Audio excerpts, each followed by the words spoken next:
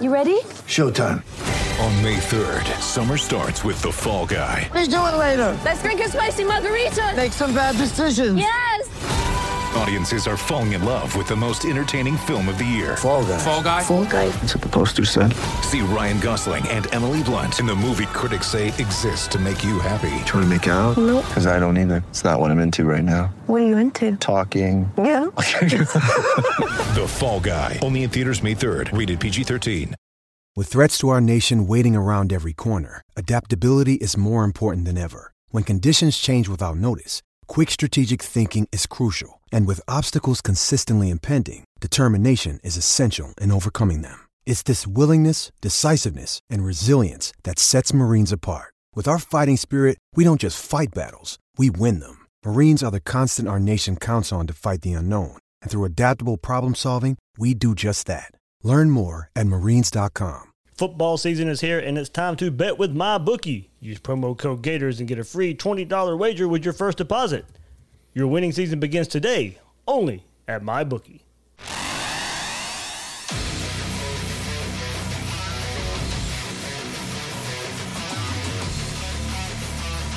Gators Breakdown, because there's never a dull moment in Gator Nation.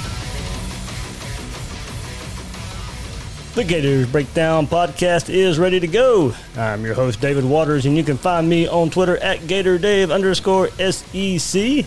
And joining me for this finally game week episode is Will Miles. You can find him at his site, readandreaction.com, and on Twitter at WillMilesSEC. Will, we finally made it. We weren't sure if we would ever get here. If you go back all the way to the spring, weren't sure if we'd have a football season. Football season has started. SEC's delayed a little bit, but here we come, late September, different than all the years before it. Not kicking off Labor Day weekend or weekends around that, but here we go. We can finally preview a football game.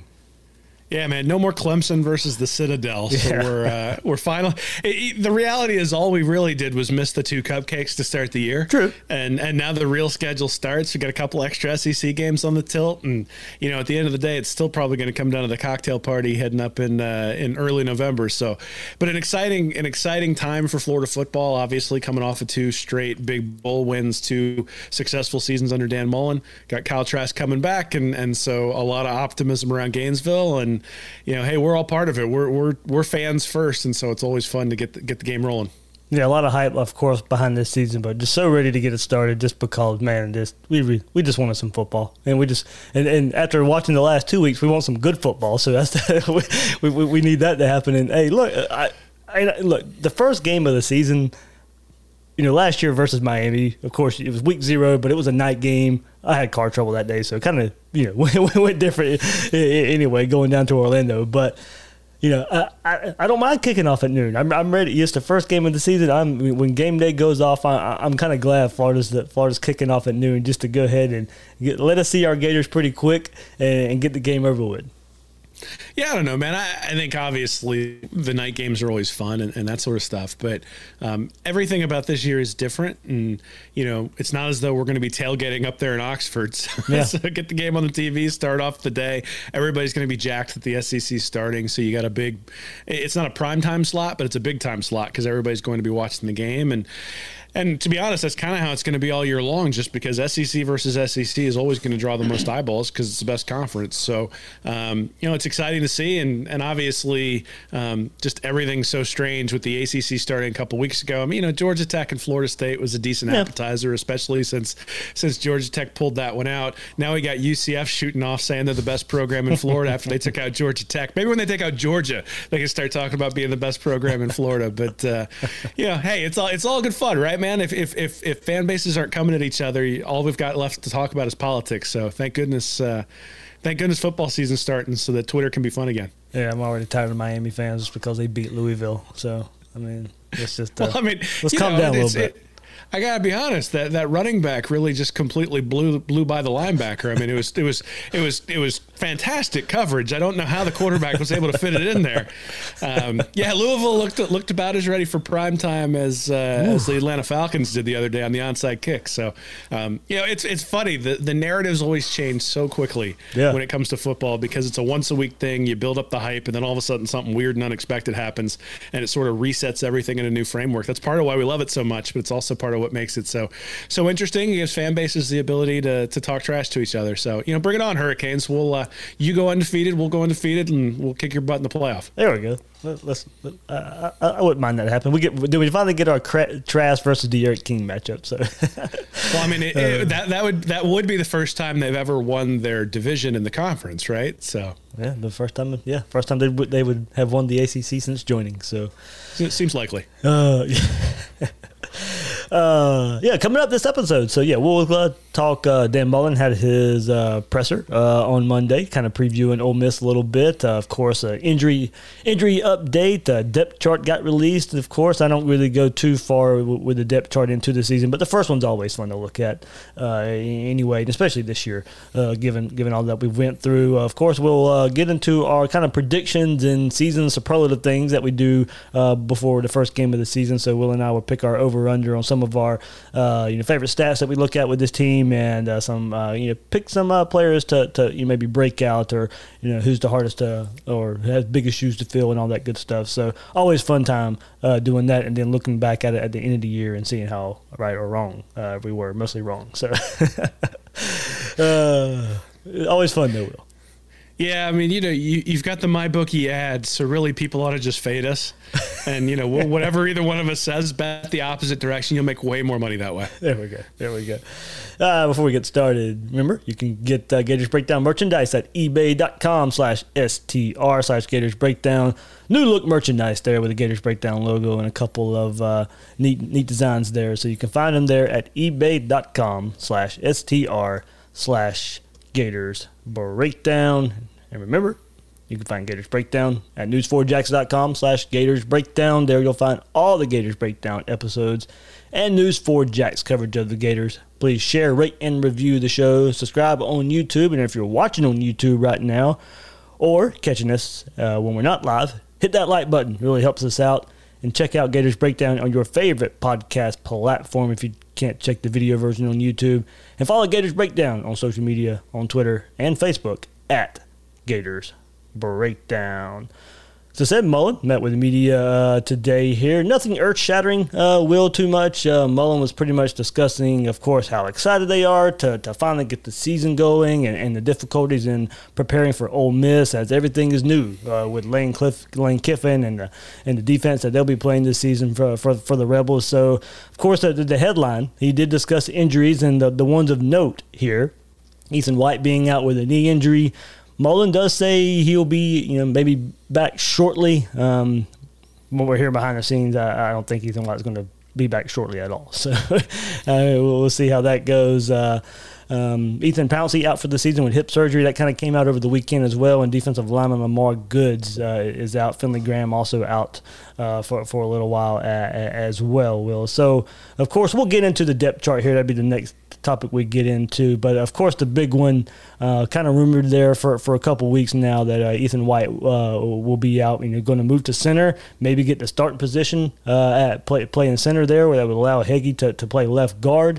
But now looking at it with Ethan White out, Florida, I think the easiest way to put it for me now, I know he's only in the second year here, but, to me that already puts Florida where their 5 best offensive linemen are not going to be on the field. Yeah, I think Ethan White obviously carved himself a spot last year, both with how hard he worked during the offseason and then how he was able to integrate himself in after Chris Blake decided to leave the program. But you've also got Stuart Reese coming in as a transfer, and so you've picked up a guy there. And then you figure that everybody else, with Garage sort of stepping up, they've got him listed as starting at left guard. And then, DeLance, you would expect one more year, having a year of experience, that the offensive line is probably going to be okay. The biggest issue is going to be depth, right? Yep. That that if it takes White a while to get back, you probably really struggle if you sustain another injury in there. But, I think the reports coming out of camp were that White was doing a really good job pushing the pile at center, and that's really what you need. And it's actually one of the things when you look back on the film last year that was kind of a weakness for the offensive line.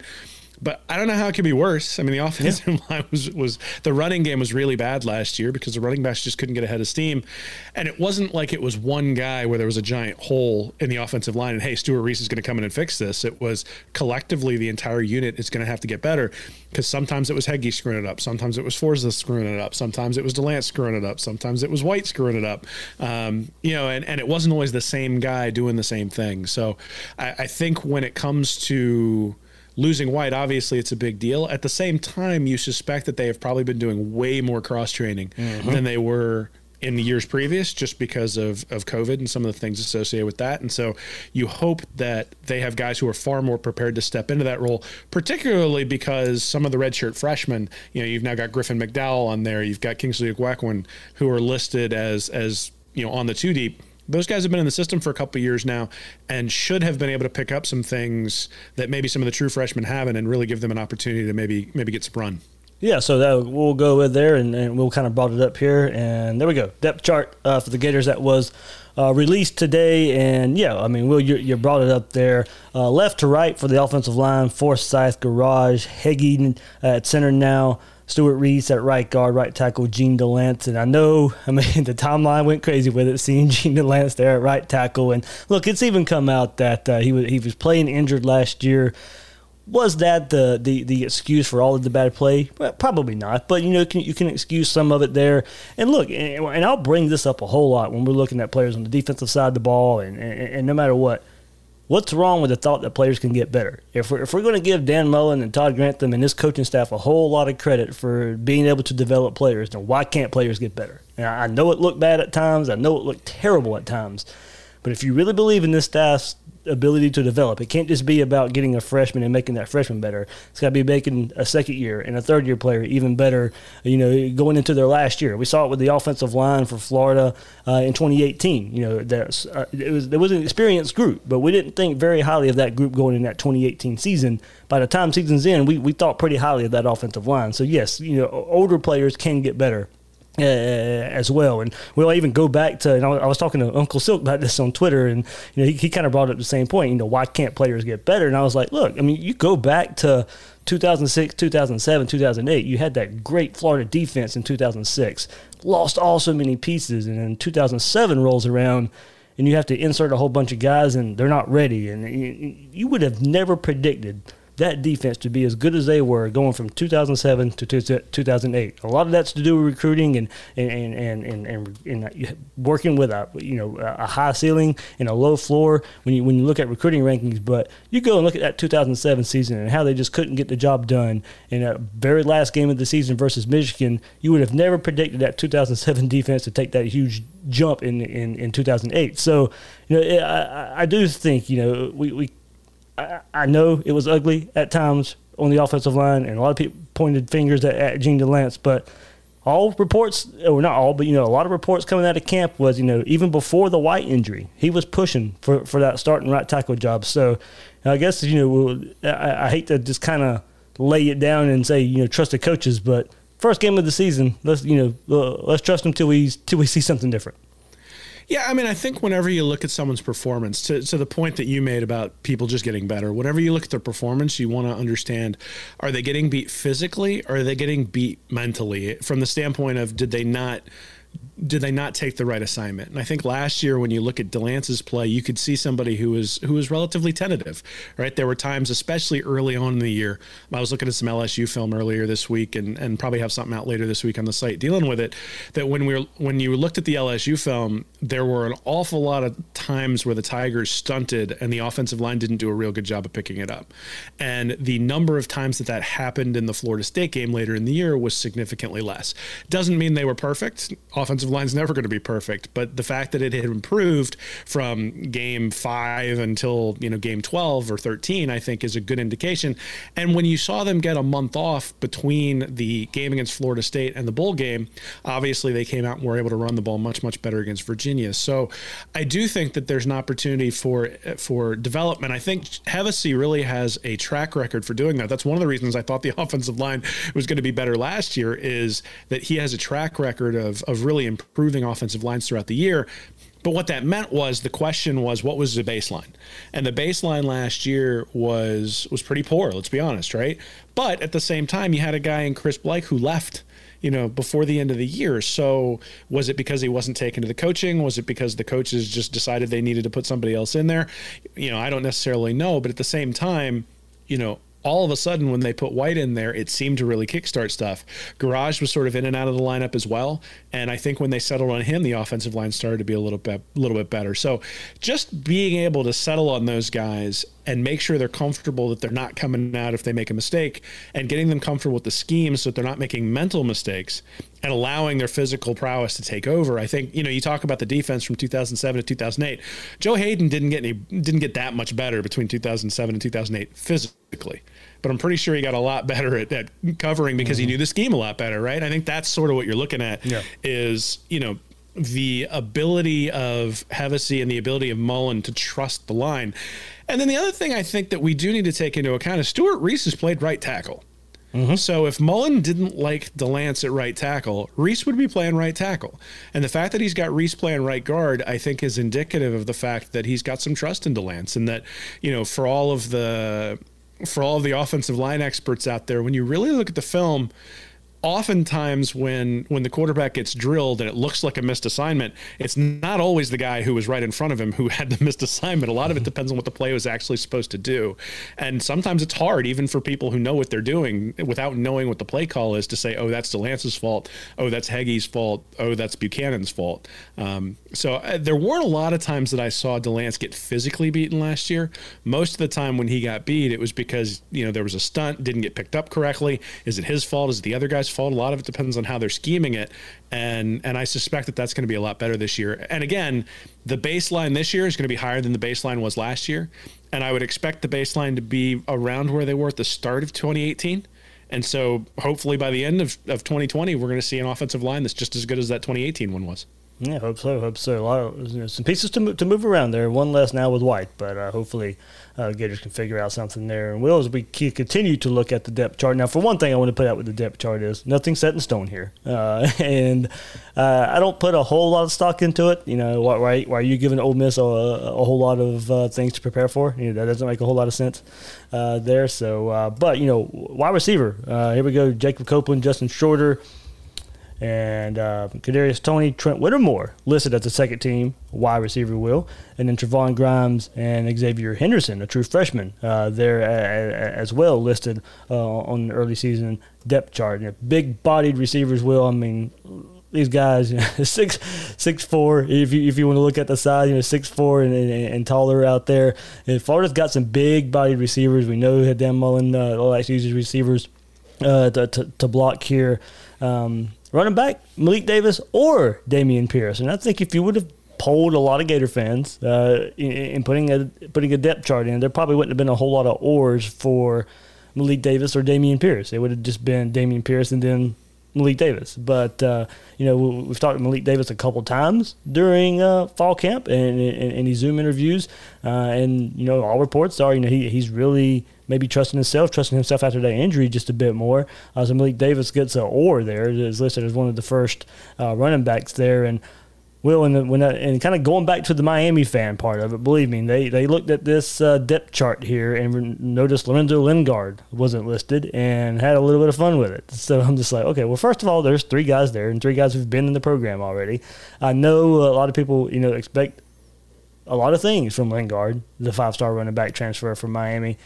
I don't take it as a big hit that he's not on here. I mean, he's transferred. He's still learning, especially when you have Malik Davis and Damian Pierce there. He wasn't going to be listed with or in front of those guys at all.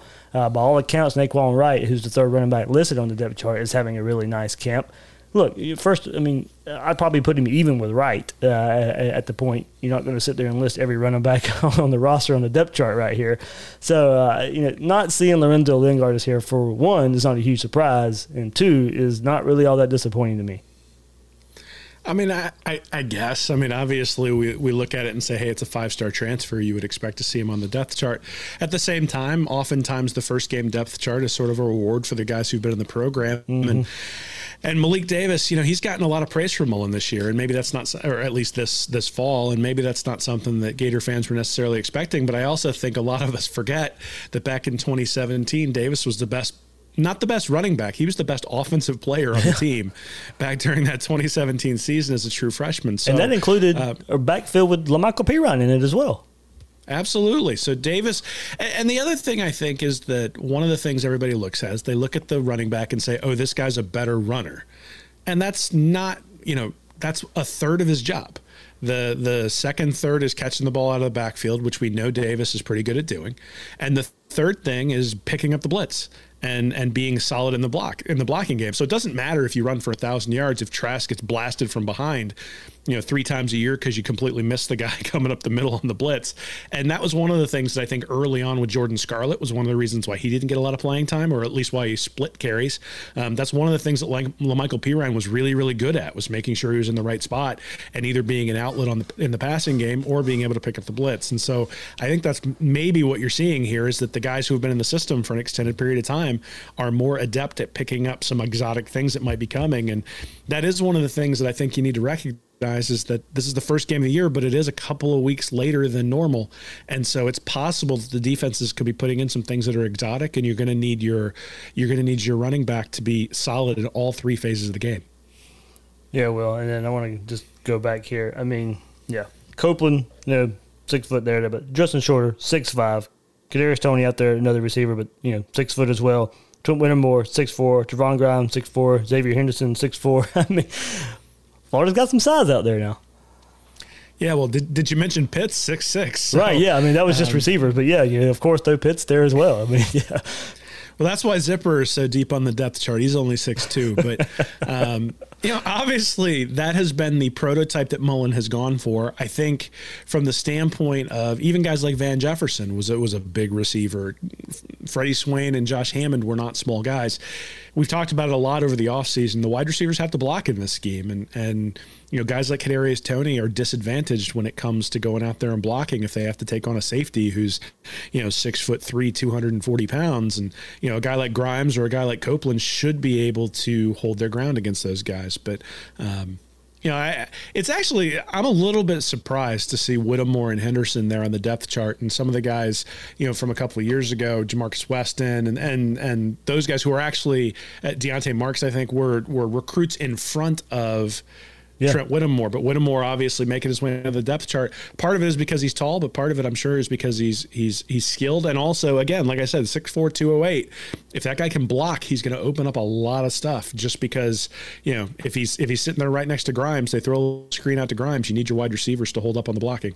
Yeah, Rick Wells, one receiver who's been there for a while, not listed on this early depth chart either. So, it makes you wonder. You got Trent Whittemore, who hasn't played a down yet, and then Xavier Henderson, a true freshman, Justin Shorter, a transfer in, all listed on this early depth chart. Like I said, not set in stone, but there's certain things like that maybe catch your eye for a guy who's been on, campus for a few years now and not listed on a depth chart here. So, well, I think more interesting, of course, is the other side of the ball in the defense and looking at that there. And no Kyrie Campbell on the defensive tackle and no Brad Stewart listed. And Kyrie Campbell, of course, so we'll address all the rumors there. Maybe he's opted out, not going to play for the Gators this fall.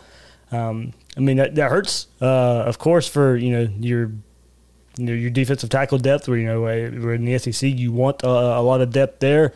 And so we'll see. Maybe he can opt back in, and maybe there's still some communication going on there. But with the rumors the last couple of weeks, and then now also not listed on the first depth chart, kind of definitely catches your eye that Kyrie Campbell, as of now, looks like he's not part of the team. And then Brad Stewart, no surprise, I guess, starting game 1 for however many years now, and he's not going to play because of a possible suspension there. So probably pretty expected at this point there. So, of course, Will, immediately the defensive tackle position takes a hit. And, good thing Florida got, 5 stars like, Gervon Dexter, who's listed on this depth chart right here, mainly because, maybe Campbell is not on there, but 5-star true freshman who already has the size to go in there and play some defensive tackle. The stats that he brought in with him from high school, Dexter could have been proving himself anyway, but of course, he gets a little bit gets elevated just a bit here with what's happening with Kyrie Campbell. Yeah, the big guy there, I think, is probably Darrell Slayton. We had talked about him last week and sort of how he picked it up after the South Carolina game last year. He's going to have to do that again, right? Like, he's going to have to be able to hold up in the middle and really, guys at linebacker behind him are kept clean if the defensive tackle can do his job. Yeah, that'll give Gervon Dexter an opportunity to jump in too, but you figure Slayton is the guy as a senior, 6'5", 340. He's the guy they really want in the center of that defense to occupy a couple of blockers and free up guys like Cox and Carter and Moon on the end. So Slayton is the guy I think you look at as key. The biggest thing there, I don't know that there's a huge production difference between Kyrie Campbell and Darrell Slayton, especially. I actually think the production is probably less if Slayton plays like he did at the end of last year. But the big thing is what happens if Slayton goes down, or what happens if Florida ends up in a game where the defense is on the field for 85 or 90 plays. Well, all of a sudden now you got a big 340-pound guy in in South Florida or in Central Florida who it's hot, especially early in the year. If for some reason he's chasing around a guy like Plumlee, and Plumlee, if he's chasing around a guy like Plumlee and is getting tired, and Ole Miss is staying on the field, they're having trouble getting off, you can see how guys up front are going to get tired. And that's the big thing is Marlon Dunlap going to be able to hold up? He's only 285. Dexter's 308, but he's a true freshman. Carter's a big guy for sort of a defensive end tackle hybrid, but he's only 290. Cox is 250. So Slayton is really that guy up front who's going to have to hold up, and an injury to him could be significant if Campbell's not going to play. Yeah, that was interesting. Zach Carter there is definitely listed as he is a guy who can slide defensive tackle, defensive end. But now with that happening, of course, no surprise to see him listed as a defensive tackle here. Go to linebacker a little bit, Will. Mahmoud Diabate, a lot of talk about him at linebacker, listed behind Amari Burney at linebacker. Maybe a bit of a surprise there seeing those two names at linebacker. For much as we've heard, Burney could fit into that star position as well. And speaking of star, the headline, the one that blew when I tweeted the depth chart out on Twitter, the biggest, besides DeLance being at right tackle, the biggest one was C.J. McWilliams being listed at star, with Travis Johnson, the true freshman, behind him. So Will, another true freshman, making his mark on this Gators depth chart here. But a lot of people harken back to 2018 and C.J. McWilliams versus Georgia and how that game played out, kind of forced into some action there, getting picked on, and that game leaves a sour taste in a lot of fans' mouth there. But we'll kind of get into it too at safety. But no Brad, as I said, no Brad Stewart listed, and he was getting talked about playing safety in that nickel star role as well. But C.J. McWilliams there kind of did catch a lot of eyes there, being listed, as this depth chart says now, as a starter at the star position. Yeah, McWilliams has gotten a little bit of a raw deal, considering that he had to play in that Georgia game. I mean, Georgia won it 36-17. And it wasn't just McWilliams who couldn't get off the field. Same thing last year. McWilliams had nothing to do with that game last year when the defense couldn't get off the field. And obviously I'm not going to come out and say I think he's a lockdown corner. I don't think he is. At the same time, the star position requires different things than the corner positions on either side. And so it's entirely possible. I think we all suspect that Trey Dean was playing out of position last year, having him up at the star. They've dropped him back to safety. And now maybe McWilliams was a little bit out of position at corner, so they brought him into star. And if he can play physically and can tackle, and then he's got a little bit better coverage ability than say a guy like Burney, then you add something. You're essentially at a nickel, even though you've got the guy out there at the star. The thing that was surprising to me was Travis Johnson, true freshman, listed at star, and then Rashad Torrance, true freshman, listed at free safety. You've obviously got Dean falling back to strong safety. You already mentioned Stewart. And Davis and Steiner are not they're listed in front of Torrance and Dean, but we saw that a lot last year too, where the top two safeties were listed in front of the other two, and then everybody basically played 50% of the snaps. It'll be interesting to see this year whether that happens.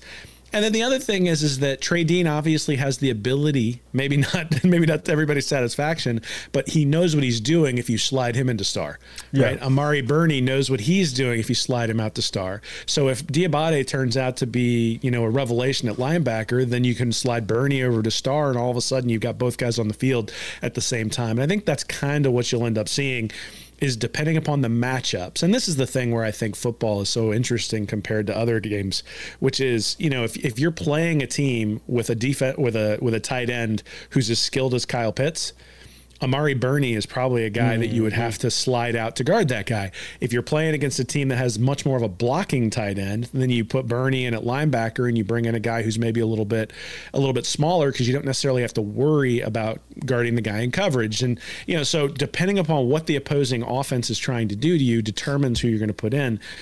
And I think one of the weaknesses of when you're not getting top 5 recruiting classes is that you do need all that versatility to match up, as opposed to just having one guy who can match up in all those circumstances. But the advantage of it is that if one guy goes down, you don't lose a whole lot. So, I'm not surprised that McWilliams got the ire of Gator fans. He's been around for an extremely long time, and he'll probably be back next year too, right? Because this year doesn't count. So, at least in terms of eligibility. So I'm actually a little bit excited to see what'll happen. I think we see guys get burned in positions when they get put into jobs that, Marco Wilson gets hurt and McWilliams has to come in. Well, if Kaiir Elam had been around, Elam would have been the guy who would have slipped in for Wilson when he was hurt, and McWilliams would have been in a position that fit him a little bit better.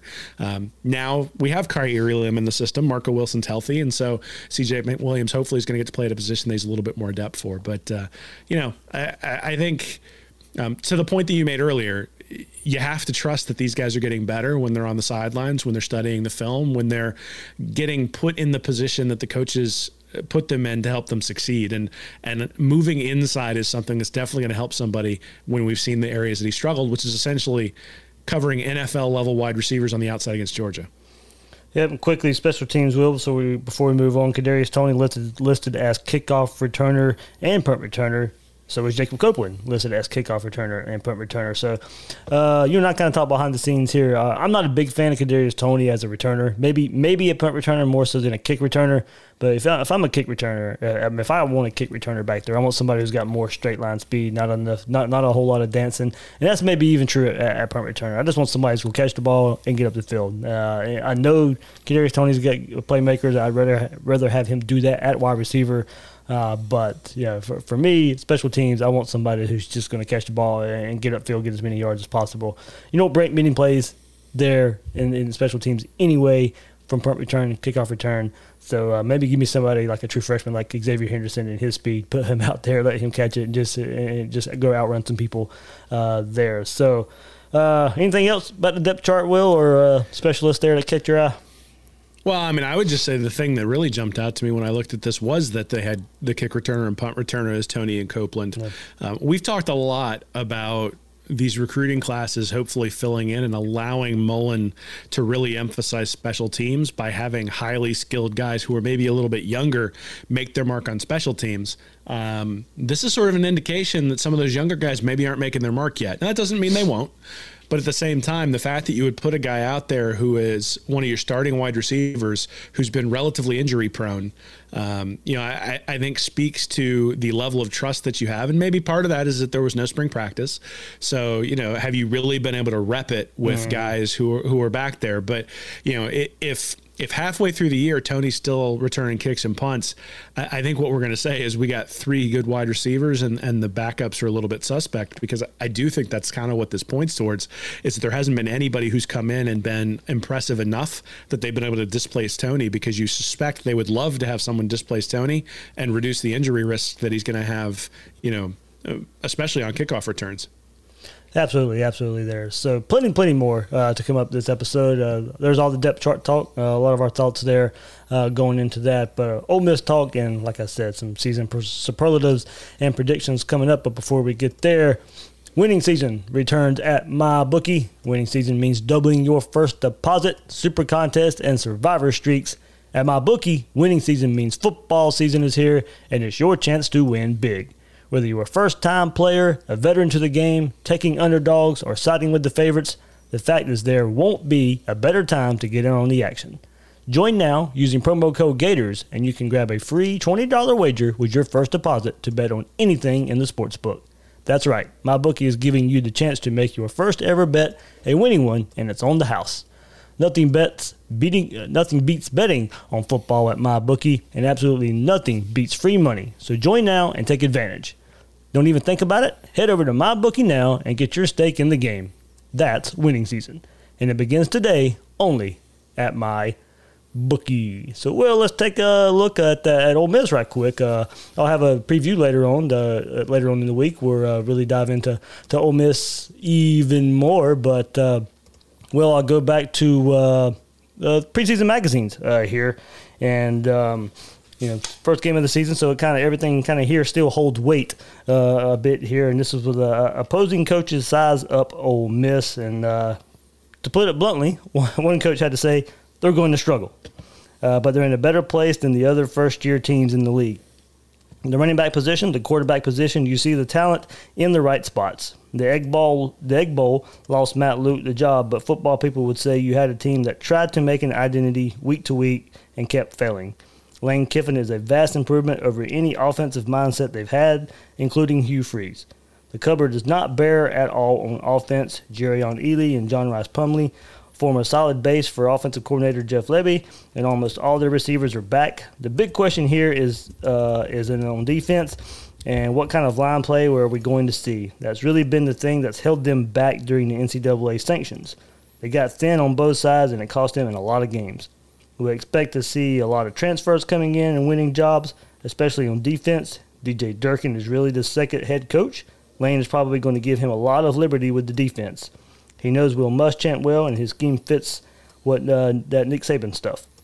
Lane has a year to figure it out tops. He's going to be entertaining. He's Lane Kiffin. They're going to score points. They're going to embarrass your defense sometimes, but how consistent can they become? How legit can they recruit at Ole Miss? He's the right guy for that culture, but is that culture ever going to produce a consistent winner?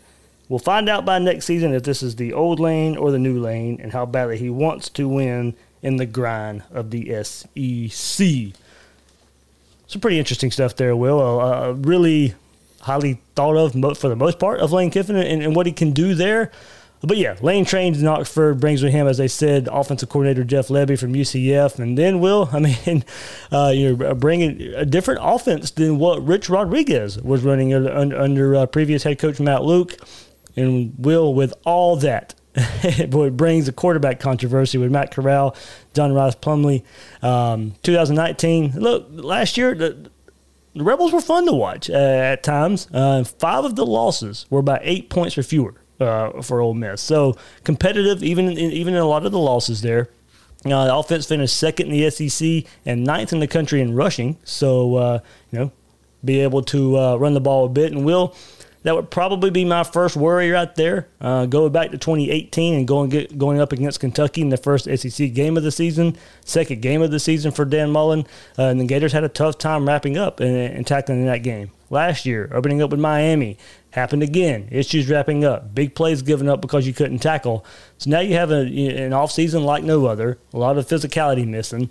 Florida only scrimmaged twice. In the last couple of weeks have been a little light in terms of getting the bodies ready for the season here. So if Florida shows up like they had the last couple of seasons with the issues tackling, and then Ole Miss can continue their running success from last season with running back Jerrion Ealy, who he almost averaged 7 yards a carry last season. Will, so that's the first thing I'm looking for is how physical this Florida's defense is going to be. And that doesn't matter. I'm not even really necessarily worried about the quarterback play first and foremost for Ole Miss. Given Florida's problem early in the season the last 2 years, I want to go see him out there and see him tackle and hit and wrap up and just cause a lot of havoc on defense in that form. Yeah, well, this is a place where replacing David Reese, I think, is critical, right? I mean, you got a linebacker out there who you're replacing who's been out there for 4 years, and really, against Kentucky a couple years ago when he wasn't there, it really showed, and that's maybe one of the areas where guys like Ventrell Miller and Amari Burney are going to have to step up. But the interesting thing for me is that last year, Ole Miss averaged 26.6 points per game, and they gave up 26.5 points per game. So you would expect that to be a 500 record. Instead, they were 4-8. And you mentioned 0-5 in one-score games, which indicates they were kind of unlucky and probably indicates that Matt Luke wasn't a very good on-field coach. If you believe Lane Kiffin is an upgrade, then I think you believe the team is at least 500, maybe 7. Well, I guess not 7. You believe they're 5-5 this year, maybe 6-4. And obviously Plumlee, if he's out there playing, is the kind of guy who in the past has given Grantham defenses a little bit of trouble. But, I think the first thing's actually an interesting conversation, the conversation about Kiffin and whether you think he's a huge upgrade. I mean, the guy went 7-6 at Tennessee, spouted off his mouth, and then left that program. Goes to USC, taking over for Pete Carroll. And yeah, there were some sanctions there, but got ran out of town after 4 years and went 28-15. And considering the Pac-12 and the kind of talent out there that USC has, that's not a great record, especially he was 17-12 in conference. Then he had 3 years at Florida Atlantic, certainly turned them around. The first year went 11-3, but then goes 5-7 in year 2, 10-3 in year 3. So, a little bit up and down, but not necessarily. It's not like he was going. I mean, he wasn't going 13-0 at Utah, right? And so now he takes over at Ole Miss. And this has sort of been the story of Lane Kiffin his entire career, is he gets jobs based on a reputation that hasn't necessarily been earned, and he's going to have to earn this one. I mean, his stop at Alabama as the offensive coordinator, it helps when you have Jalen Hurts in that offensive line when you're calling plays. It helps when your defense doesn't ever give up anything, and he's not going to have that at Ole Miss. And so I suspect Kiffin's offense is almost always over 30 points per game. So they're going to increase their scoring a little bit, but they were 40th in yards per play last year, which isn't terrible. They just struggled putting it in when they were in the red zone. The place they need to improve is defense, because they gave up 26.5 points per game, but they were 76th in yards per play. So they were worse than the points that they were giving up. And if that defense doesn't improve, then it's not going to really matter how much the offense scores. So, you mentioned Durkin. You've got. Do you have the talent on the defensive side of the ball to really make a guy like Kyle Trask sweat, somebody who's really experienced and is going to have the ability to get the ball out regardless of what you throw at him? That's where I think Florida probably wins this game, is the defense is being able to exploit the holes on Ole Miss's defense. Yeah, the Florida defense is going to miss a few tackles. They're going to give up a couple of big plays. You hope the big plays turn into field goals and that you're able to hold up. But, there will probably be 14 or 17 points come on explosive plays. The question is going to be what happens the other 62 plays of the game. And I suspect the consistency of Corral and the consistency of Plumlee is what Grantham's going to rely on. So while I think people want to see Grantham come out and blitz like crazy, I kind of suspect he's probably going to sit back in zone a lot more often, try to force Ole Miss to throw the ball, get them in 3rd and 6, 3rd and 7, force them to throw the ball, and just sit back in his zone and make him find the holes. And that won't necessarily make for the most exciting defensive football in terms of turnovers and things like that. But if you get him 3 and out 4, 5, 6 times, even with a couple of explosive plays, Florida's going to win the game. Yeah, it's I was going there next. We hit on the defense, or what Florida's offense can do too. But yeah, Matt Corral threw for 1,363 yards last year, 6 touchdowns. Only complete 59% clip there. John Rice Plumlee, after running for a team-high 1,023 yards and 12 touchdowns, he only completed 53% of his passes, and while the offense ran the ball 63% at a time, Will. So was not getting a whole lot of the passing game, especially when Plumlee was on the field. So, Will, like you kind of say, man, I think the game plan's simple here early on against a new offense, no matter the quarterback here. Tackle in the run game. If Corral's in there, you can blitz a bit more. But as you kind of said, he's athletic as well. I don't think we'll see a whole lot of blitzing if Plumlee's in there. I agree. I don't think we'll see a whole lot out there. Play contain, tackle well when Plumlee's out there. Limit the big play. And that's kind of, I think that's the biggest thing there. He's both of these quarterbacks aren't great throwing the ball, like you said, so you don't want some kind of scramble, heave type of play to beat you here.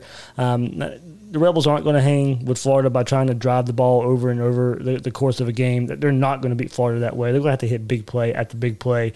And that's the only way I can see, this Florida defense getting hurt in the way we kind of are trying to team everything together from last season and what Lane Kiffin does. He likes the big play. He really does. So I think I think his offense thrives on it. And I'm not sure putting drive after drive after drive together in a new offense with these type of quarterbacks is what Lane Kiffin's going to really have a lot of success with. Descriptive drives early on also. I maybe kind of worried there. Todd Grantham kind of, to me, kind of struggles early in games with scripted drives. Lane Kiffin's really good at that, and Todd Grantham, that's probably one of his struggles, I think. So, could Ole Miss get a cheap one or two early game scores? I think you got to watch out for that part. But if Grantham stops those, I just don't see many successful drives throughout the day. Yeah, so I think a lot of it depends on the discipline of the defensive line, right? You've got a guy in Brenton Cox who's going to want to come pin his ears back. It's hard to pin your ears back against a guy like Plumlee, yeah. And if you get outside of your contain, then it's going to be a struggle. And that's what we saw against Terry Wilson a couple of years ago, where there really wasn't any pressure up front. And the pressure from guys like Slayton, guys like Carter, guys like Dexter, guys like Dunlap is going to be the critical feature. If you can collapse the pocket from the center out, then Ole Miss isn't going to be able to do anything. If they're able to hold up on the interior of the offensive line, then it makes the defensive ends have to sort of dip and stunt and that sort of stuff. And you get caught in a stunt with a running quarterback, and it's going to be a big play. So, I think the success of Florida's defense and the success of their season really kind of hinges on Darrell Slayton. He's the guy I look at and say he's what's going to open up the ability of the defense to do a whole lot, because a guy like Cox is athletic enough, and guys like Moon or Bogle are athletic enough that you might be able to run some zone blitzes if you think that you can get pressure with three, or if you think that, you bring Bernie or Miller on a blitz and you drop somebody like Moon or Cox into coverage. Those sorts of things can start to get a little bit creative if the middle of your defense is holding up. If the middle of your defense isn't holding up, then you're going to struggle against the run game. And to be honest, that's kind of what we've seen the last couple of years. Yep. On defense for Ole Miss, co-coordinators Chris Partridge and then DJ Durkin. Is back in college football now at Ole Miss, and I think highly of Durkin. I think he's a really good coach there. So I think I think over time, him and Lane Kiffin together, I think if they can both stay there at Ole Miss, I think we'll definitely make Ole Miss a pretty good combo there. So got the work cut out for him, fixing that Ole Miss secondary. Going to be tough as that they lose two starters on the back end. They gave up an SEC worst 278 yards per game, lose two starters from that. And that was with a pass rush that had 33 sacks, and they lose almost their entire defensive line. So Ole Miss has a lot to figure out, especially in the passing game, creating pressure and covering wide receivers. They lose their interior playmaker, all SEC defensive tackle Benito Jones. He's gone. Josiah Coatney is gone there as well. Defensive end Austrian Robinson. So they got to replace a whole lot up front. And look, this is a great test for the Florida passing game early on, Will, to kind of see how you can replace those receivers from last year and to get Kyle Trask and kind of see where they're at as far as getting in sync and getting in rhythm, and at the same time, it's a test for the offensive line to see some of the steps they've made in giving Trask more time, so maybe some of these downfield passing plays can be made against a new look defensive line for Ole Miss. So Trask is given time versus a secondary that really has to prove itself, retool itself, going from bad last year and trying to make something of it with some new look pieces. Florida, I tell you, in this offense, going against a defense that's switching coordinators and switching systems, we may see an offense that looks a lot like toward the end of last season and throwing the ball. You go back to that FSU game and how Trask was just throwing it all over the yard. I think this is kind of the similar, if Florida can get production out of wide receiver, kind of the way I see this one playing out too.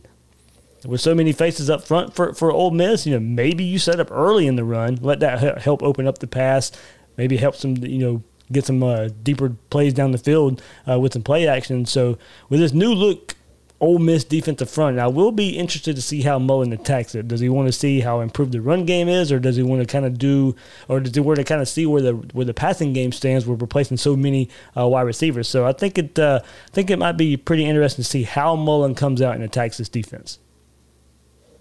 Yeah, I mean, I think that the first thing is that the same thing that applies to all of the reasons that people are picking Florida this year to be good is something that points to Ole Miss probably struggling. It's just that COVID has prevented any of the new schemes to really be implemented. Obviously, you mentioned all the guys who are leaving on the defensive side of the ball for Ole Miss, and Durkin, while I think highly of him as a coach, and do suspect he's probably going to do some really good things at Ole Miss for two reasons. One is I think he's a good coach, and two, I think it's pretty toxic for anybody to hire him as a head coach based on what went on in Maryland.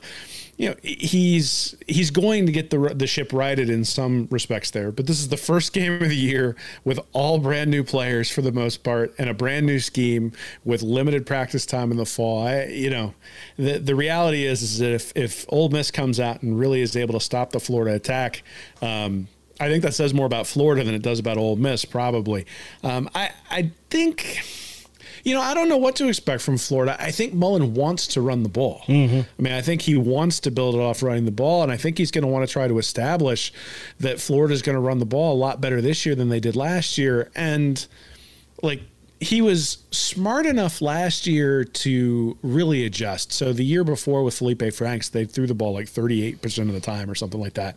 And then the next year with Trask, they threw the ball 61% of the time or something like that. So he clearly made the adjustment.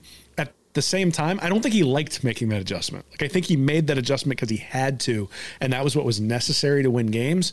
And so I suspect we're going to see a more balanced Florida offense. Whether it's better or not, I don't know. Yeah. But I think against a team like Ole Miss, where you suspect that you're going to be able to take advantage of them through the air when you want to, that's an opportunity for you to challenge your offensive line and say, hey, guys, I'm not going to let Kyle sit back there in the pocket against a team we should be able to beat up front, because later on in the year, you're going to play against teams where maybe you can't torch them in the pass game, and you're going to need that offensive line to have the confidence and have built up the continuity to be able to get you the yard or 2 or 3 yards that you need in a critical situation. I think approaching Ole Miss that way probably sets you up for more success later on in the year.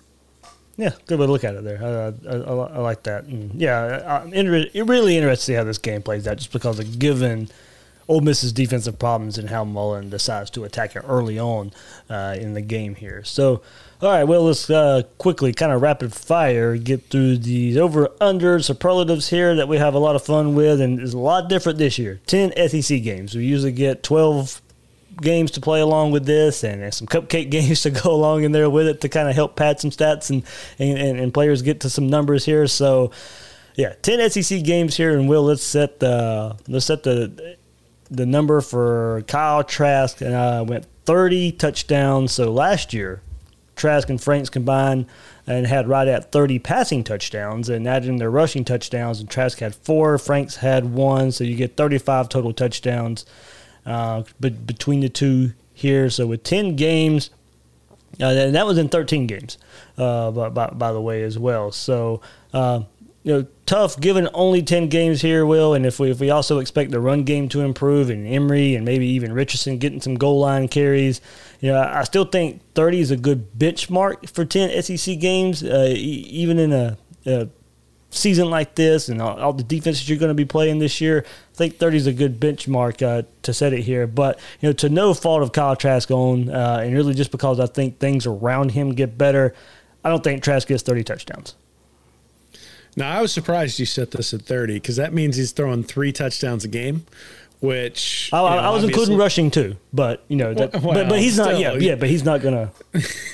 I mean, if evidence from last year is any indication, those rushing touchdowns from the quarterback position are probably going to go to Emory Jones, right? Which is one, or maybe even Anthony Richardson. So, which is one of the reasons why I think you're not going to get there. The other reason is, 3 touchdowns a game means he's chucking it all over the place, and this isn't a year where you can put 5 touchdowns up against the Citadel and 4 touchdowns up against Middle Tennessee State, and all of a sudden you got got 9 heading into the SEC schedule. I mean, this is something where you got to come out and hit it straight from the jump.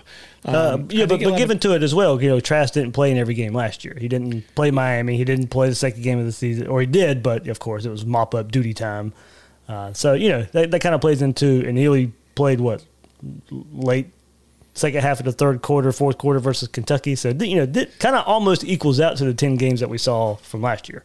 If you'd have told me 25, I would have had a tough time taking the under on that. I think he threw for 25 last year. I think he played 11 games when you count the Kentucky game. He's all of a sudden going to jump 5 with one last game. I just think, again, when I look at it, I say 3 touchdowns a game. That's a lot to ask, because if he only quote unquote has 2, then if he's only got 2, then he's got to get 4 the next game, and I just think that's a tough pace to uphold, especially when you consider rushing touchdowns going to go to Emory. That's just the reality. So I'm gonna take under on that one. You took under 2. I'm not sure why we're arguing about it, because we both think and another reason is there is this big thought out there that he takes this big Joe Burrow leap, and if he takes that big Joe Burrow leap, then 30 is a number that he can hit. I mean, and a lot of people see that, or they'll question if he can take that type of leap. He's not. That's why I'm going.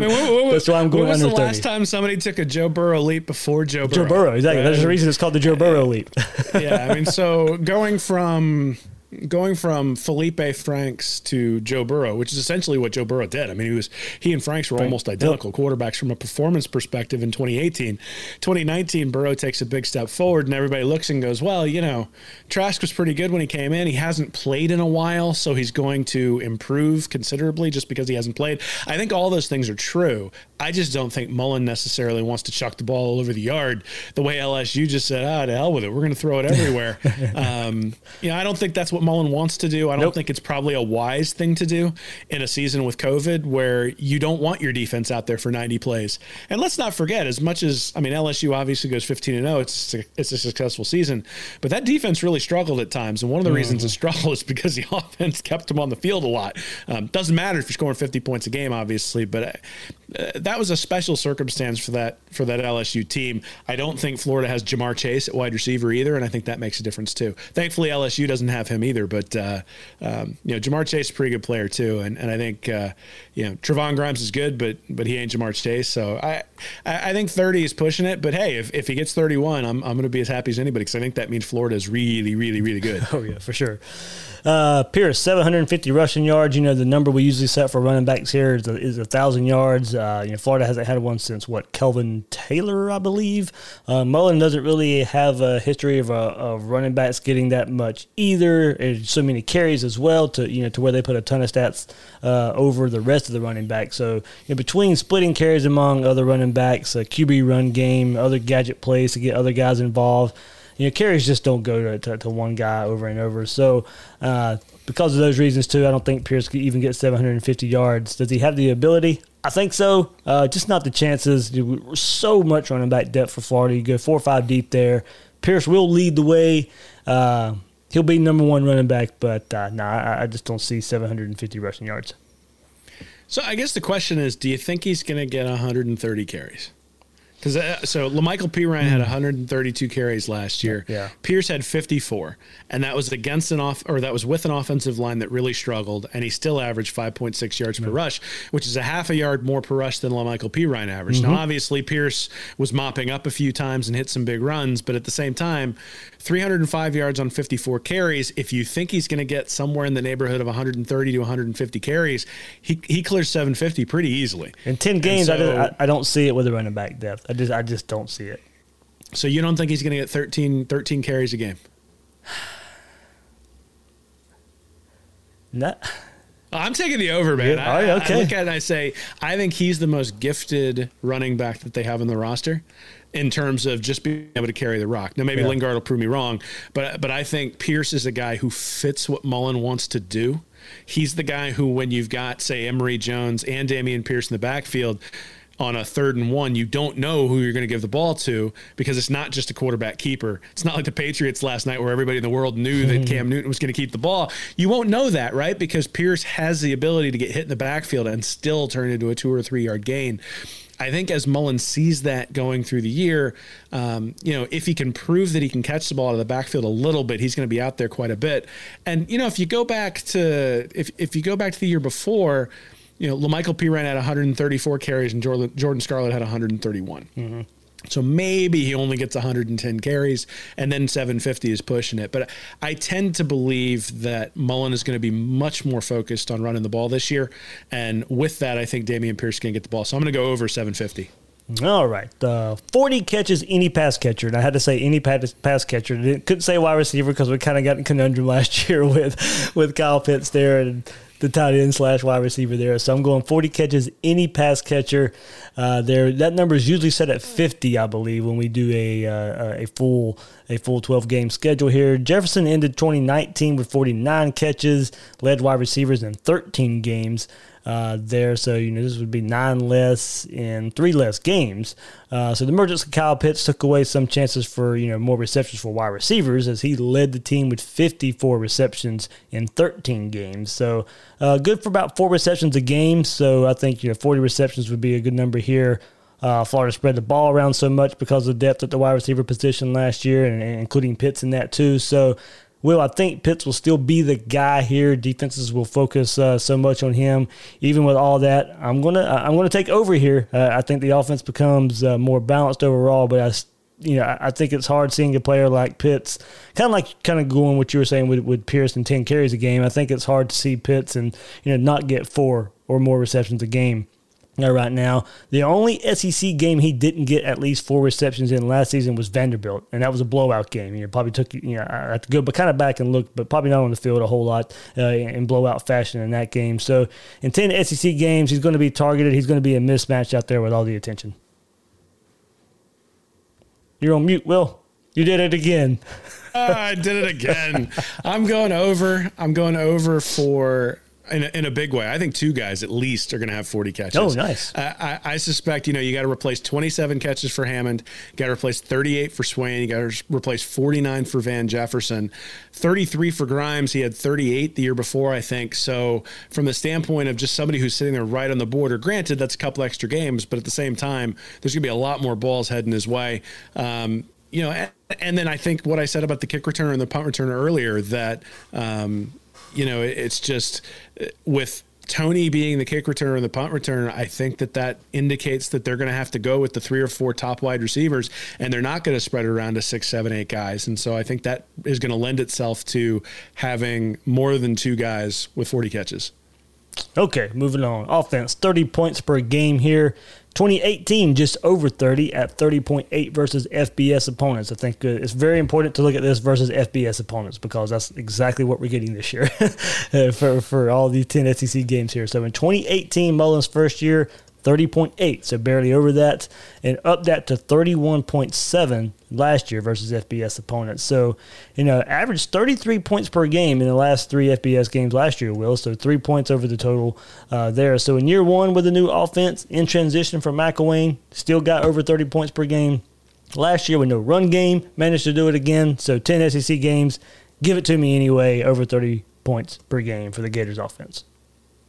Yeah, this is really right at the number. Right? Yeah. I think, you mentioned the schedule this year is more difficult than maybe I would have thought coming in. You've got all the things going on with not having time to prepare, breaking in the new receivers. We saw with Georgia last year with all the new wide receivers they had to break in, how the offense struggled. You do wonder whether maybe that sort of kicks them early where, they're waiting for wide receivers to step up and, they put up 21, 24, 27 in the first 3 or 4 games of the year. Maybe you're putting up 40 by the end, but is it enough to catch up? I think I'll probably take the slight under. I don't know that they'll necessarily average 30 points per game, but be really close to that number. I wouldn't be surprised if they're sitting there at 29.5 or 30.5. I think it's a pretty good number, but I'll take a slight under on the offensive side. Defense, 21 points per game. So gave up 22.2 versus FBS opponents in 2018, so they hit the over in 2018 with this, and did better last year, 2019, with only 18.3 versus FBS opponents. So 21s, I think, is a good number here again, and I think there's a chance to hold Ole Miss, South Carolina, Missouri, Arkansas, Vanderbilt, maybe even Tennessee to under that 21 point per game mark. So that's 6 games there, more than half the schedule. And now some of these could turn into a shootout, while a game like versus LSU or Kentucky or Georgia could turn into a low-scoring affair. I like the makeup of this defense. I like the speed of this defense, speed all over the field for this defense. But this one's close, Will. I think if they get under 21 points per game, I don't think they'll hit the 18.3 like they did last year versus FBS opponents. So I'm thinking probably somewhere in that 19-20 range there. It raises just a bit from last year. Yeah, I'm going to go under, and I'm going to go under considerably. I think, we're about to see what Grantham can do with guys that have been recruited for his program specifically. I mean, guys like Bernie, Diabate, Bogle, Dexter, even Cox. Those sorts of guys are guys who weren't in the system and have been brought in because they fit the system. Whereas he's been sort of trying to fit square pegs into round holes pretty much since he got there. He's done a pretty good job of doing that. I mean, against all opponents last year, they were averaging like 15 points per game. So I'm going to go under. I think it's going to be considerably under. I'm expecting Florida's defense to be really, really good this year. I'm expecting Florida to be really, really good this year, but I'm expecting the defense to be really, really good this year. And in fact, I think if Florida's going to go where they want to go, their defense is going to have to be good this year. So I'm going to take under, way under. I'm thinking they're probably around 16 and a half points. And for a pure SEC schedule, that would be really, really good. Yep. This one's always fun. Will sacks, and I set it at 35. I usually set it at 30 anyway with 12 games, but after the first 2 years, I've learned my lesson. We got to raise that a bit. So in 10 games, we'll raise it up to 35. 49 sacks last year, Will. So 13 games and it had 37 sacks in 2018. So 49 sacks last year, like I said. So to start the season last year with 10 versus Miami, and ended the season with 8 versus FSU there. So Jonathan Grenard led the way last year with 9.5. But you do have Zachary Carter, Mamu Diabate coming back. They have 4.5. Last year as well. So in 2 seasons under Grantham, this hasn't been an issue. Average about 3-4 sacks a game last season. I'll go over here once again. Playing these new offenses, Ole Miss, Missouri, Arkansas, Vanderbilt, will help pad the stats here a bit. We need to, of course, see it show up versus Georgia in their new look offense, new look offensive line. Get shut out there again. It might be difficult to get 35 sacks, but I do think Gators will get over 35 sacks. Yeah, I've learned my lesson on this one. I've always doubted where Grantham's going to get pressure from. And then over the course of the year, he gets an awful lot of pressure. And the reality is we still get to play Tennessee this year, and we still get to play Vanderbilt this year. So that's at least like 12. And so you're already well on your way. And the other thing is and I think this is something that has made me really energetic about this year and really energetic about this defense, is that all reports are that Brenton Cox is playing really, really well. And if he turns out to be a difference maker at defensive end, Jabari Zuniga was a good player. Jonathan Grenard was a really good player.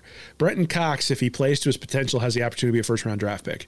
And those sorts of guys, if they go out and play to their full potential and are able to really go out there and just wreak havoc all over the place and allow Florida's defense to only rush 4 in situations where in the past they would have blitzed,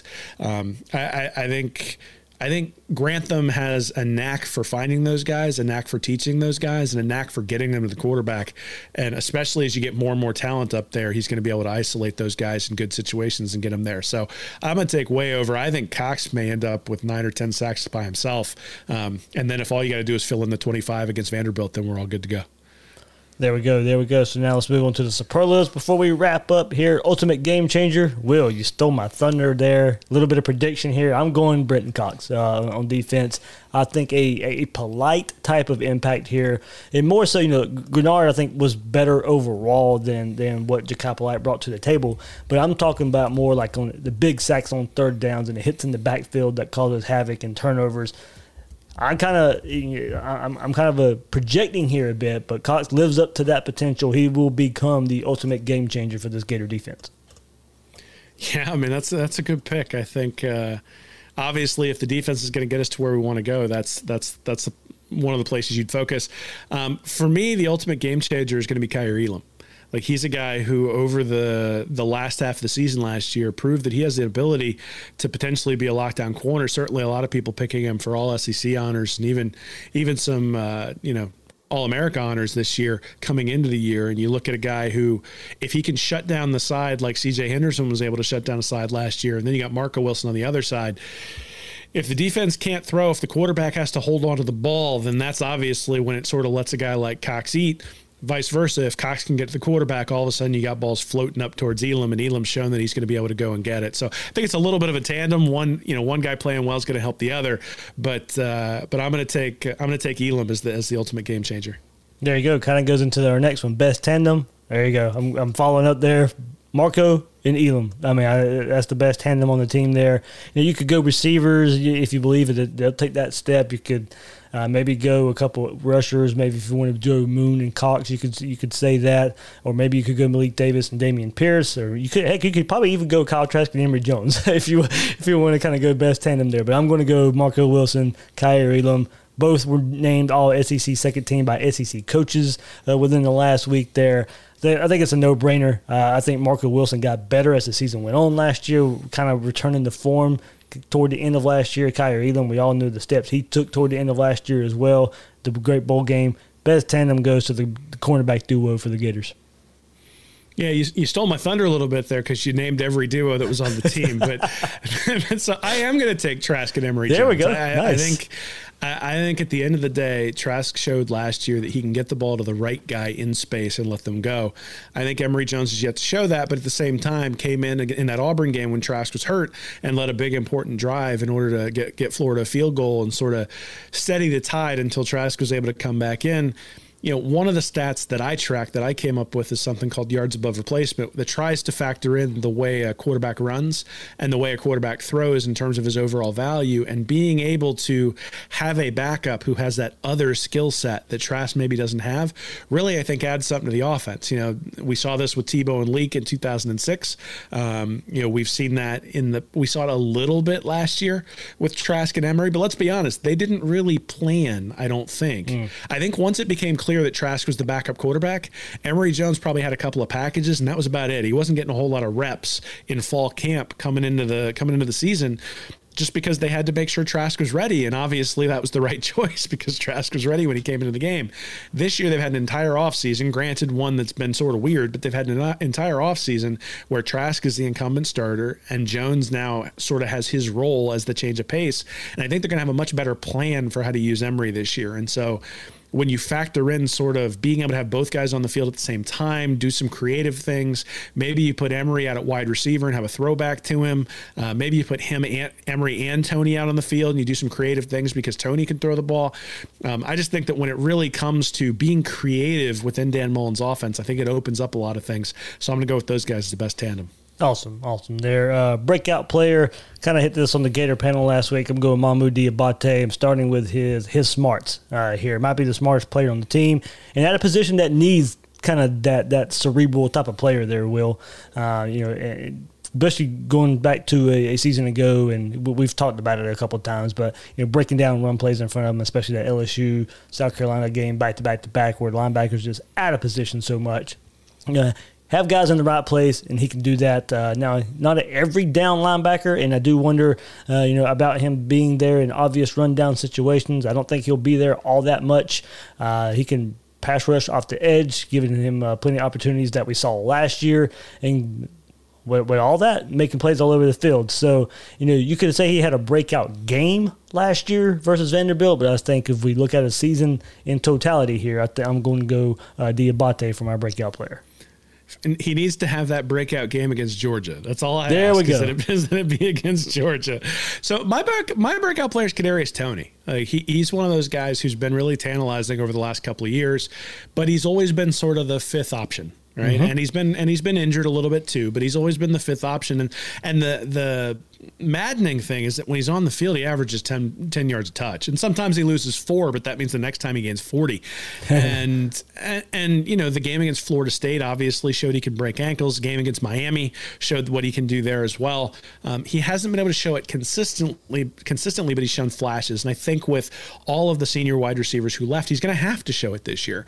And I don't know whether he's going to be one of those guys who passes the 40-catch threshold, but I think, in the past he's gotten maybe 25 touches for an entire year. I think you're probably looking more like 45 or 50 touches for Tony this year when you combine both ground and through the air. And for a guy who averages 10 yards a touch, that means he's going to be really involved in what the offense does. And I think if he can stay healthy, we'll look, and plus, kick return and punt return, he's going to be involved too. So I think when we look back at this season, if he can stay injury-free, Tony may be the guy that we say is the most explosive guy at wide receiver. And so I'm going to take him as the breakout player because he only had 10 catches last year. If he has 32, 33, 34 catches, 3 a game, that means he's probably going to hit 6, 7, 8 big plays and really, really take this offense to a different level. All right, no respect here, no respect player. I'm going Ventrell Miller, second on the team in tackles last season, 55 tackles. And, I think I hit this one pretty good a couple years ago. It was Michael P. Ryan, so I did that one pretty good. I think last year I might have picked Malik Davis. But, no respect here. Also had 3 sacks on the season, did Ventrell Miller after, like I said, second teams with 55 tackles. Now, don't get me wrong. Some improvement is definitely needed. Be in better position, like I kind of was saying with the Abate, kind of what he can bring to the table. Be in better position when breaking down run plays, fill your gap, know your assignment, and improvement can happen. So, just kind of going back to that whole, if we're believing this staff's ability to develop, I think Ventrell Miller is one of those guys I think we can key in on here. And then, look, he's trying to step up as a leader, too, with David Reese gone. So has some shoes to fill there. Lost weight to be able to move a little bit more fluid. Coaches respect him by putting him second team preseason All-SEC as well, so highly respected around the SEC. So Ventrell Miller is going to get my no respect card, who kind of comes out this year. Yeah, I have 2 guys, I think, who sort of fit that bill. The first is Donovan Steiner, who I think certainly has some athletic limitations, but at the same time seems to be in the right place at the safety position. And I think in some respects, all of the craziness of the offseason sort of lends itself to guys who are in the right place and maybe not quite as athletically gifted, but able to put themselves in a good position to succeed on a more consistent basis. Because the quarterback and the wide receiver aren't always going to be in sync. And if the safety is in the right spot, then all of a sudden some opportunities for interceptions are going to pop up, some opportunities to break up some passes that maybe you didn't break up last year because everybody was perfectly in rhythm, especially early on in the year. I don't know that the quarterbacks and wide receivers are going to be in rhythm, and Steiner may be somebody who can take advantage of that. The other guy I had listed was Trey Dean. He's been playing out of position since he came to Gainesville. They've had him as a boundary corner. They've had him essentially the star, which for the most part is a slot these days because of the way the different offenses are being run in the SEC. And now he's moving back to safety. And I think he's proven that he struggles in coverage, but I think he's also proven that he at least has some coverage skills. So if you have him on the 4th or 5th best wide receiver and you have him doing coverage, I think he can be somebody who really brings value to a defense. I think if you have him up against the best receiver or the second best receiver on the opposition, you've got some problems. But, one of the things that we noticed last year was a bunch of broken plays behind the safeties where those guys were in coverage and either didn't know what they were supposed to do or didn't have the athletic ability to keep up. I think with Dean back there, that might be something that goes by the wayside. All right, best kept secret. I'm going on national scale here, just like I did last year. This is where I had Malik Davis. And now, going through fall camp and, as I said, kind of depth chart. He's kind of on top of the depth chart here. Go through fall camp, getting rave reviews. Mullen's letting him talk to the media a bit more. He says he's more confident than coming back from the injury there. Mullen has singled him out many times, especially when talking about kind of receiving threat out of the backfield here. So Malik Davis, I'm going here second year in a row. Will I'm going for my best kept secret. So maybe he'll get it this year. Maybe he'll get it. We know the home run threat he can bring if he can get anywhere back to that 2017 form. Yeah, I'm going Amari Burney. So I look at the versatility that he brought between linebacker and star last year. There were some times where he was in coverage where he did an outstanding job. There were some times where, I would have liked to have seen him fill a hole a little bit better when he was playing more of a linebacker position. Certainly struggled a little bit to stay healthy last year as well. But, the guy's got all the skills that you need to be a hybrid sort of linebacker, really a coverage linebacker, right? So an outside linebacker. I expect Burney to really shine, especially when Florida comes up against teams who have that guy at tight end who has the ability to go out, and you need somebody to be able to cover him one-on-one, especially down the seam. So I think Burney, we all thought maybe he was going to take a big step forward last year, and we saw flashes, but we didn't really see him put everything together. I think this year may be the year where he puts everything together, and all of a sudden, halfway through the year, people are talking about Amari Burney as being one of the keys to Florida's defense playing at the level that they're playing at. All right, and then last one, biggest shoes to fill. I'm going to go with the receiver here. You probably could go with many of them. I'll go Trevon Grimes, of course. And he's looked to be upon that number one receiver, take over for Van Jefferson, Freddie Swain here. But yeah, I'll go with Trevon Grimes. Kind of just looked at to be a highly rated recruit, transfer from Ohio State. It's his time now, Will. Yeah, and those senior receivers are gone. It's his time to step up, be the number one receiver. So, I think we're all expecting him to take that next leap. So, biggest shoes to fill, I'm going Trevon Grimes. Yeah, I'm going LaMichael Pirine. So you look at what Florida's offense did last year when they got in trouble. They went to Pirine. When they needed to set up a matchup with the defense, they split Pirine out wide. When the defense was coming on a blitz, Pirine was the guy that you knew was in front of Trask, and Trask trusted him even if there was a breakdown in the offensive line. Are they going to have to do it by committee, right? Is it going to be Pierce as the running back, Davis is the catching running back, and Lingard is the blocking running back? If that happens, you're going to really feel sort of things constrict on the defense, just because when the defense knows what the running back is in there to do, it makes the offense a lot more predictable. Pirine prevented them from being predictable, even in an environment where they couldn't really run the ball very well. He prevented them from being predictable. So I think all the versatility that he showed is one of the reasons that he got drafted in the NFL, right? It wasn't necessarily his pure running ability. It was the versatility, sort of a lesser version of like Le'Veon Bell in terms of what he was able to do there on the offensive side of the ball. I don't know that any of the guys who are coming in have that same pedigree. Obviously, you're picking Malik Davis to have a big year. If Davis has a big year, then he will have filled Pirine's shoes. But considering all the stuff that Pirine did on the field, and then the leadership component, right? He was one of the guys who clearly bought into Mullen, bought into what Mullen was doing, bought into what the program was turning into, and helped. I'm sure there are times all along the way when you're recruited by one guy and a new guy comes in that leadership matters. And Pirine was one of those guys who brought leadership as well. The senior wide receivers brought an awful lot of leadership, but when it came to getting the trophy at the end of those bowl games, Pirine was almost always the guy up there with Mullen. So I do think there's a leadership component that needs to be replaced as well, and we'll see who can step up into that role. Well, there we go. We'll see what the end of the season looks like there, Will, and how much fun we'll have coming back and looking at all of this. Hey man, real football. Yes. And then the JV starts in late October. So, I think so. We'll have lots of arguments about whether an 8-2 record in the SEC trumps 7-1 in the Big Ten, or that's pretty much your latest at Read and Reaction, right? To give our listeners a preview of that. Yeah, I raked the Big Ten over the coals a little bit, especially because the reaction to the Big Ten coming back was, oh, they sold their soul and turned into the SEC. And it's like, you guys have been pretending. Or also getting praised at the same time by some.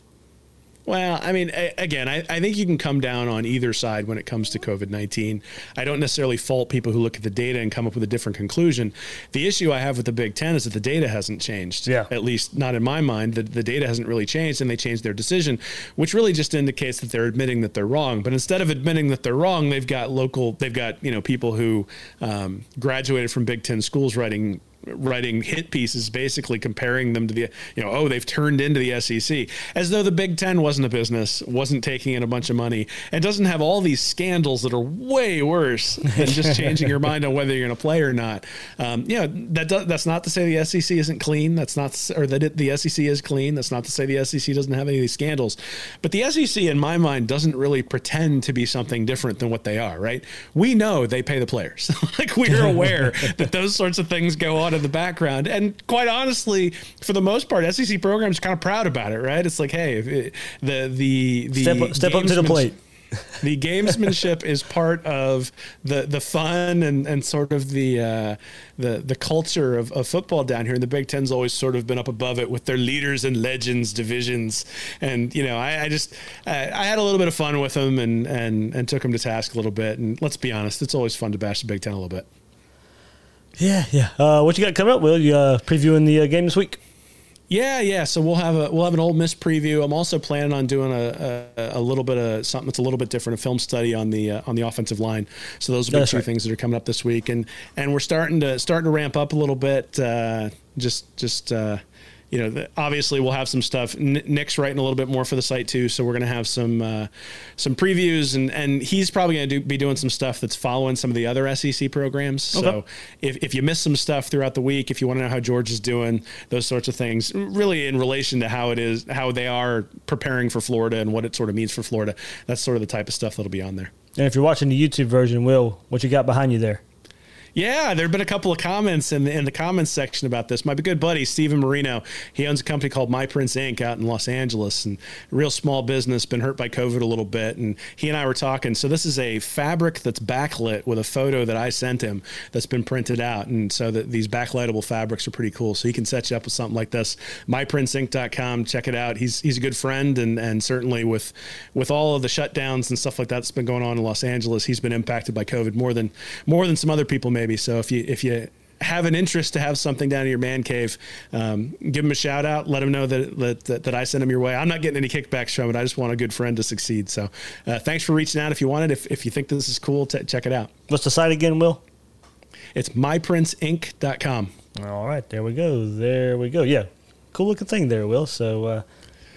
Well, it was just a blank wall. People have been complaining that I moved my. Well, it used to be I had a bunch of like leaves and stuff from my kids, like in the background from their little play area. Yeah. Then I got a desk, and all I had was a blank wall behind it. So he and I have been talking about this for 3 or 4 weeks now, and finally got it set up. So, I wanted something that was a little bit unique. So it's my photo, but having it backlit, I think is kind of cool.